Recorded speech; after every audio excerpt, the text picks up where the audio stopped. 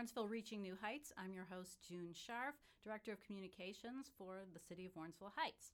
Now, for my guest today, Dr. Margaret McKenzie, I'm not going to give you too much setup. She's going to reveal herself very clearly when she gets started. But what I would like to share with you is what you can't appreciate, because this is an audio medium, not visual. And that is, she's a very soulful, spiritual person. Just her physical presence, the way she carries herself, she's extremely grounded, extremely humble, highly successful, smart, engaging, but there's a calmness to her, and it's just captivating, and it certainly grabbed my attention when I first met her a few months ago. So I'm very excited for you to meet her too in this brand new episode. Enjoy.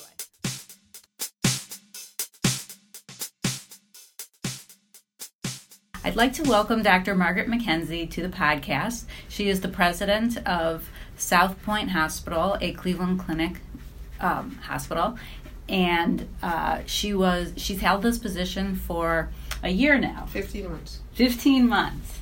How does it feel? It feels really good because we are making an impact. So compared to where we were 1 year ago, I'm really pleased with where things are headed. What are some of the biggest changes you've seen? Well, number one, the hospital's been preparing for a while to achieve magnet status, and in December we were successful.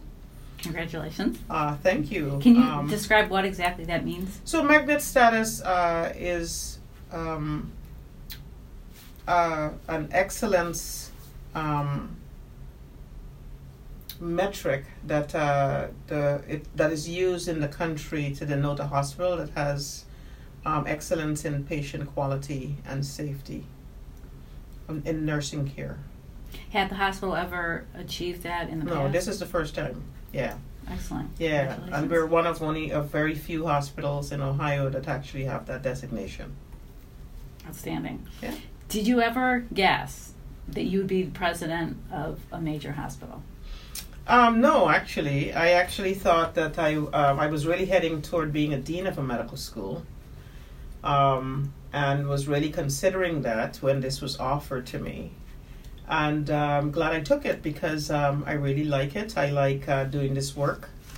I like the impact it has on the community more than anything else, much more so than a deanship would have had.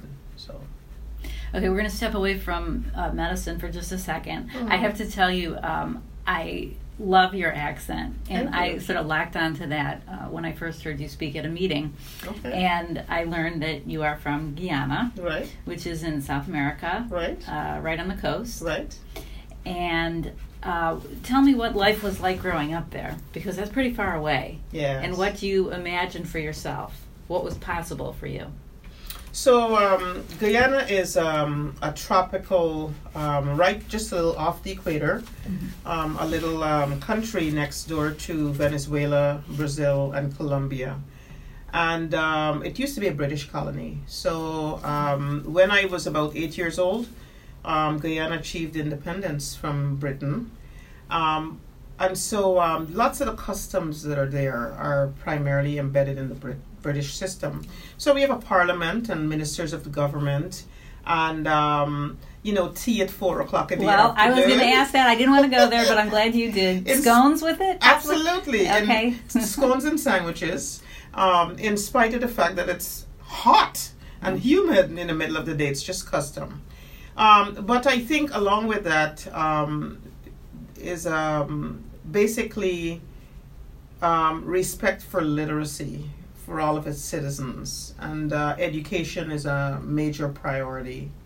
So it really doesn't matter if you're rich or you're poor. Education is a priority for everyone. When I grew up there, it was it was a very poor country, and once we got independence from Britain, we were very poor, dirt poor. In fact, even the worst neighborhood in Cleveland was wealthier than where I grew up. But you learned to not blame anyone. and to make your North Star about making things better, not just for yourself, but for everybody else in the society. And so we took ownership of that. The way I grew up, my goodness, the library was my friend. I was a bookworm, and I read all of the books, every single book in the elementary part of the library from 12 and below. And I read most of the books that were in the adult section. In fact, I used to have adults getting me books even before I could get my library card to go into the adult section. So I was a big reader, liked lying down on the trees and reading, or being on a swing and reading a book. And we played a lot outside. So we didn't have any board games and so forth. And so you'd make things up. Hopscotch and tag and so forth. So we spent a lot of time outside, family is very important. Well, we should mention you're one of 7 children. I'm one of 9 children. children. Okay. Yeah, I'm one of 9 children. You're number 3. Number 3. Mm-hmm. That's a big family. It is a big family. Catholicism, Okay. Yeah. But they're still in Guyana. Or few are here. Few are in the U.S. So half of us are in the U.S. and half of us are still at home. And my mom is 87 years old, and I just talked to her on the way over here. She calls me every single morning. That's wonderful. Absolutely. Checking up on you, she says. Yeah. What do you need today? What do you need to make it through today? It's nice to know that in spite of my age, that it's nice to have my mom around, still inquiring about my well-being and whether or not I need her for today. That's sweet. Very sweet. Thanks. But we should mention about your day. It is about 9:15 now in the morning, and when you came in, you told me you've already been to 3 meetings. Correct. Exactly. You are a busy lady. What were these meetings? I mean, without going into too much detail, to get a window into your world. So the first meeting, I was just recruited to be one of the members of Leadership Cleveland 2019. Oh, that's a tremendous honor. Thank you. Wow. So we met, our group met, we're responsible for education, and we met this morning at 7 a.m. downtown. And then I ended up having to stop off and have another short meeting regarding privileges of one of the physicians at our place. Mm-hmm. And then I just stopped by, met with my leadership team really briefly, and we're going to continue that meeting at 11:30 after this meeting is over. So that was at the hospital. Yeah. Okay, you were a busy lady. One of the issues that is facing Warrensville Heights and other communities, but seems to be impacting this community, is infant mortality. Yes. So can we just talk about what the driving force is behind that, and if you have any statistics that you're aware of? So, yes, infant mortality is a problem, and not just in Northeast Ohio, but also across the country. We're seeing it's linked to premature births, and also to accidents where babies are sometimes crushed in beds because they're in bed with parents. I think that you always have to think about things like access to healthcare, infections, and probably nutrition as factors that actually, contribute to the rates that we see. Well, two of these could overlap when you talk about premature birth and access to health care. So we know that a baby that's maybe 21, 22, 23 weeks old can survive if you have access to health care. So are you talking about children, babies that are below 21 weeks or? So what I would say is usually 21 to 24 weeks are, they tend to serve, if they do serve, first of all, they've got a lowest chance of survival. And when they do, and it has to do with prematurity, there are lots of complications, hemorrhage in the brain, problems with getting oxygen, so breathing problems, susceptibility to infections, and it's very difficult to get nutrition into those babies. So most of those babies will spend the first 3 or 4 months of their lives in the neonatal intensive care unit. which then is a challenge in itself. Luckily, Does South Point have a NICU? no, we don't have any obstetrical or pediatric services. Yeah. So anyhow, so for us, we just started a centering program where we are trying to engage women who are pregnant in groups, support groups, so that they can learn how to care for themselves during pregnancy, and in the period immediately following pregnancy. And so these women have started to be a support system for one another. So it's like having a community of women who are having children who can support each other. I think that, having a job and being able to afford, simple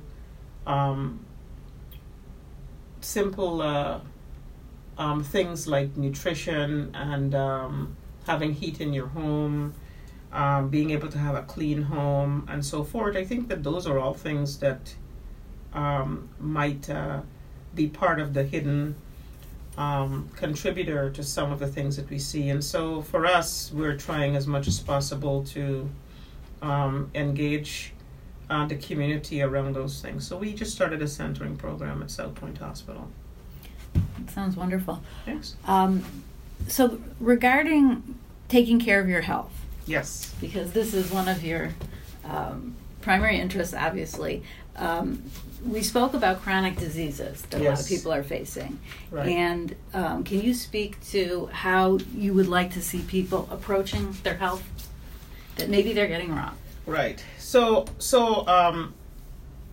I feel as though your health is your wealth. Not That's a great line. not just being colloquial, but Your health is your wealth. yeah, your health Okay. is your wealth, because once you are well, you have capability of seeking what it is that you need. Mm-hmm. But when you have poor health, then you're susceptible to failing, really, in every way, because it's difficult to get resources to do what you need to thrive. What I'd like to see is, I think that all of us know, based on the people who went before us, so our families, our friends, and the people in our communities, churches, school, work, we know the big diseases. We see them in the news, in the media, on the newsstand as you're walking out of the grocery store. And so it's in our faces that, if that number one, you might be susceptible to certain things because other people in your community or in your family are. And the second part is that you could do something about it. Now, one of the toughest parts is feeling like you don't have access because you don't have insurance or a Medicaid or Medicare, card that you can present for care. And so many people end up showing up at the emergency room for care that should be done in a doctor's office or in an urgent care setting. Not only does that drive up the cost of healthcare, but it's a very poor way of getting healthcare because it's not continuous. It's just a one and done in one moment in time, and you can't stay healthy like that. So I think finding ways of making healthcare accessible to every single citizen, I think is the goal. And I think when you go out there and you do your voting, you need to think about things like the Affordable Care Act and things that would level the playing field for everyone coming to the table, every citizen, regardless of your economic status, your race, your gender, that everybody should have access to the same quality of care. In this community that we're serving, the common diagnoses that we see are related to 3 or 4 big diseases. And it's chronic hypertension or high blood pressure, diabetes or sugar, as the lay person calls it, weight, carrying excess weight, right? Obesity. Correct, exactly. Mm-hmm. And heart disease. Because all of those then can recur, can cause us to have a failing heart, failing kidneys, failing liver. And those are things that are preventable. And also we see a fair amount of strokes. So I think that knowing what runs in your family behoves you to, go to your neighborhood library and start finding out more about those diseases so that you can there are little things that every one of us can do regardless of our what we could afford, our economic capability, regardless of if you have a job. There are things that you can do, right, to take your health into your own hands, and that's what I'd like to see. And several of those overlap. Yes. If you have obesity, you're likely to have diabetes. And high blood pressure. So then you dial that back, and it's about diet and exercise. Right. Quite a bit. Right. And I don't like the word diet, okay, because the word diet has such an incredible, I think it makes a lot of people cringe when they hear the word. So I would say what you put in your body, right? Whether it is the kind of food you're eating. We know about things like trans fats. We know about, and fats are important. You just have to use healthy fats. Like things like avocados, okay? Nuts, right? And the key thing is to not use them in excess, mm-hmm, but also use things like oily fish. Mm-hmm. So like salmon is a classic that comes to mind.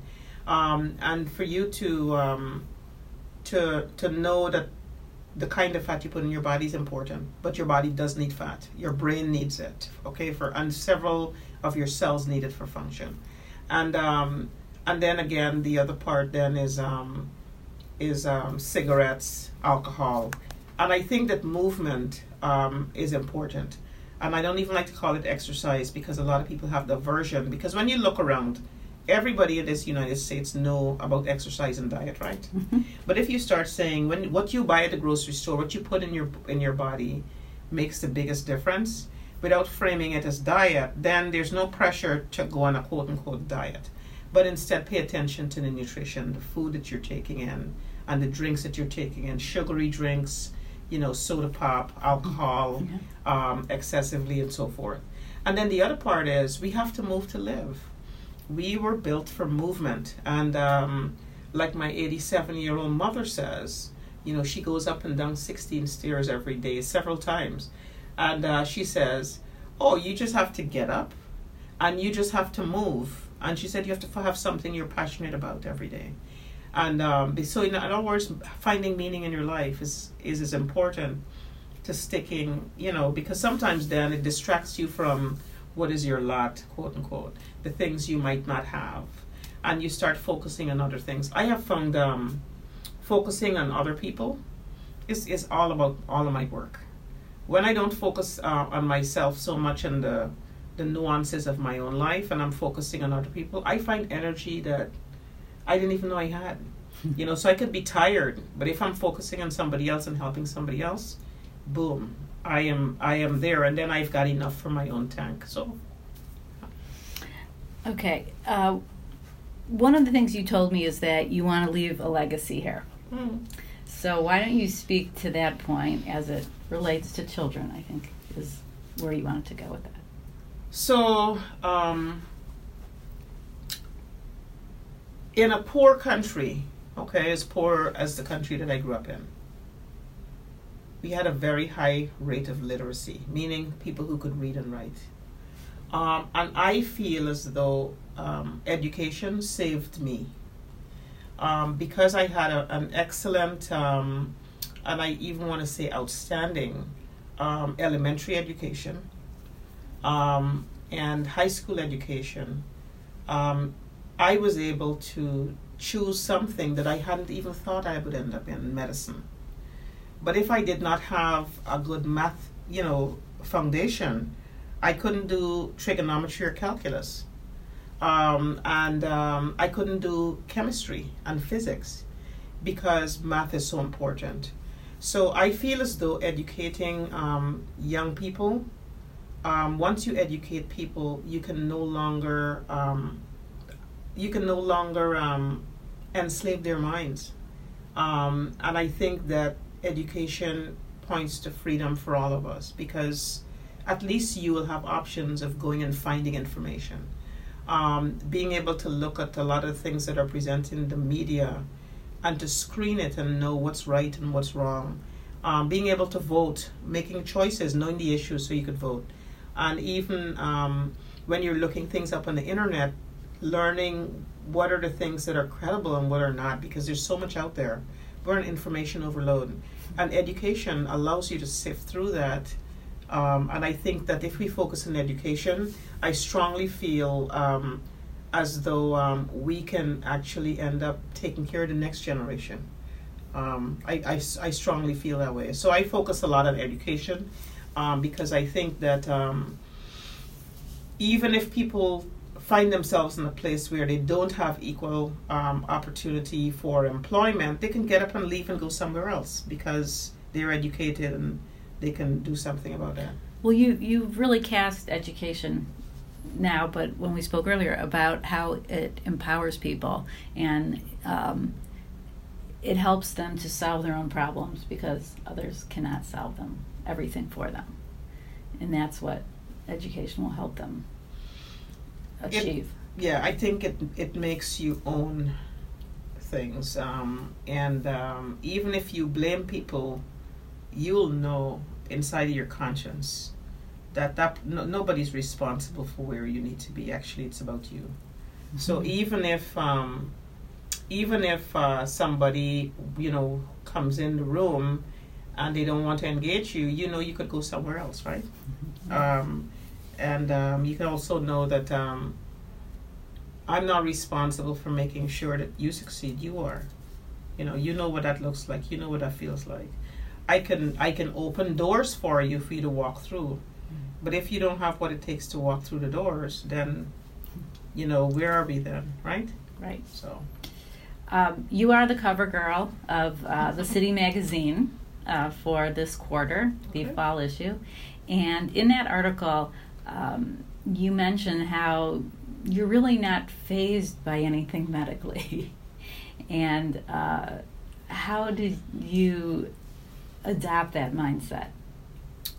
So again, going back to the way I was raised in this country, I went to the pediatrician probably maybe 2 or 3 times in my entire life. Wow. We got our vaccinations at school, okay, through the World Health Organization. And what they would do is they come and do mass vaccinations. And your parents thought they'd seen enough kids who died from diseases, childhood diseases, and so it would be a no-brainer. They're giving a free vaccination, please go get it. It'll mean that it'll allow you to survive and thrive. How did that lead to this sort of mental fortitude you have? You know what? So in the family I grew up in the country I grew up in, we would see people who had polio, and my God, they would have difficulties with movement. And they couldn't get a prosthesis or a brace or anything. Mm-hmm. But they'd figure out how to come and play in the playground, okay? Mm-hmm. And so we're very matter-of-fact about illness. So wherever life finds you, you just have to look for the opportunity in it. And so I think that is my mindset. That's how I grew up. That's what I saw. So I understand that things are going to hit us in our lives. And the key thing is to pause, to do the best that you can, and then sort of move on. And don't make it like a big mountain. Mm-hmm. There is a time that it will be a mountain because it's unfamiliar. But then you have to move on from it because some things are clearly not curable, and, you have to sort of still think, what kind of life can I live today in spite of this, right? Mm-hmm. And like I said, on the playground, watching kids with polio, figure out with no brace or anything how they're going to play ball, soccer or something. And sure, it's awkward looking, but after a while, it used to seeing it, it doesn't faze you anymore. You think, so you have polio, so what? Let's figure out how you're going to move, right? Mm-hmm. You're not going to sit in the corner because you have polio. And I even know, in fact, one of my patients here in Cleveland, who's in her 80s now, actually is a figure skater, an ice skater with polio. So how could that happen, right? But it tells you that I think the human spirit is probably at the forefront of suffering, and I think that once we get over the initial shock of whatever unpleasantry, that you're not going to look like Jane or be like Sue, you just have to move on. You don't make that your crutch, You find a bigger purpose and you just move on. So that's my philosophy. That works. Yeah. And just the notion that others aren't judging you as much as you might think they are, and you shouldn't judge yourself. And even if they are judging you, whose problem is that? Right. It's their problem, right? Yes. That it's not your problem. I mean, because everybody's got bias, so we all have bias. We might say we don't, but we do. And bias is important for protection, but we could see extremes of it. So if you went about your life thinking that you want approval from everybody, well, I think you'll be in trouble, because you really could never please anybody. And as humans, we're fickle. We'll change our minds, day to day. Well, this is what I want. Well, no, tomorrow this is, people move with the tide. And so, yeah, you have to look at all of that as background noise. I personally refuse to let anything that's going on outside of me affect me. It's not that I'm not paying attention to it or taking counsel of it. I then use it to reframe how I'm looking at things, and my tendency is to give up wanting approval by others, especially if I'm passionate and I know I'm doing the right thing. I'm not hurting anybody, I'm not stealing, I'm not doing drugs, I'm not, for me, I have faith, so I don't want to be living something that isn't congruent with my faith. And then you move on. So, yeah. Okay, the last element of your story that I'd like to cover is your medical practice previous to being the president. So for, without giving too much away, maybe 25 years, you were 30 years, okay, an obstetrician. Gynecologist. Mm-hmm. Okay. Gynecologist treats women, obstetrics is delivering babies, so you stayed away from... No, you delivered babies. I used to deliver babies. Okay. I stopped about 12 years ago because it got to be... I was just doing so much administrative work, and so I gave that up. And but I do take care of women. For gynecologists and obstetricians, we tend to be the primary care provider for most patients, because they're young and healthy and they're not going to be they don't have a lot of chronic disease, and even if they do, we tend to manage them well into their midlife.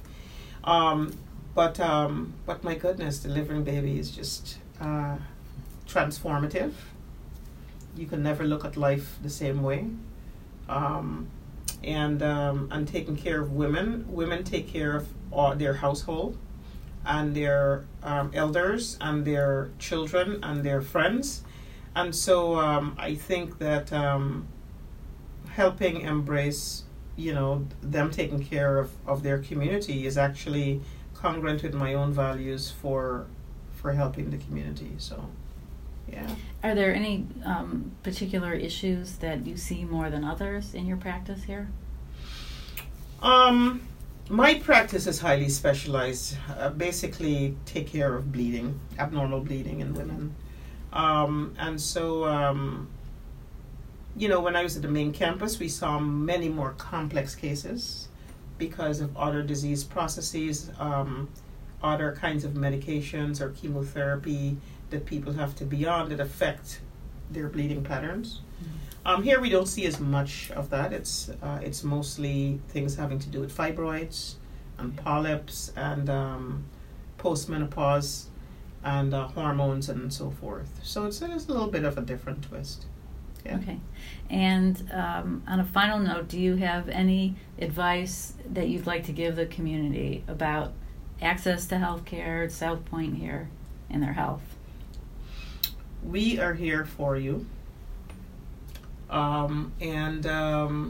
If you encounter any obstacles to getting care, I certainly would want to know about it as the president of the hospital, because I feel like we're here to serve this community and beyond, and we're actually starting to attract a lot of patients from out of state now, which is a great thing because we have a a few specialists that we brought over here in the area of gastroparesis, which is where the stomach loses some of its function.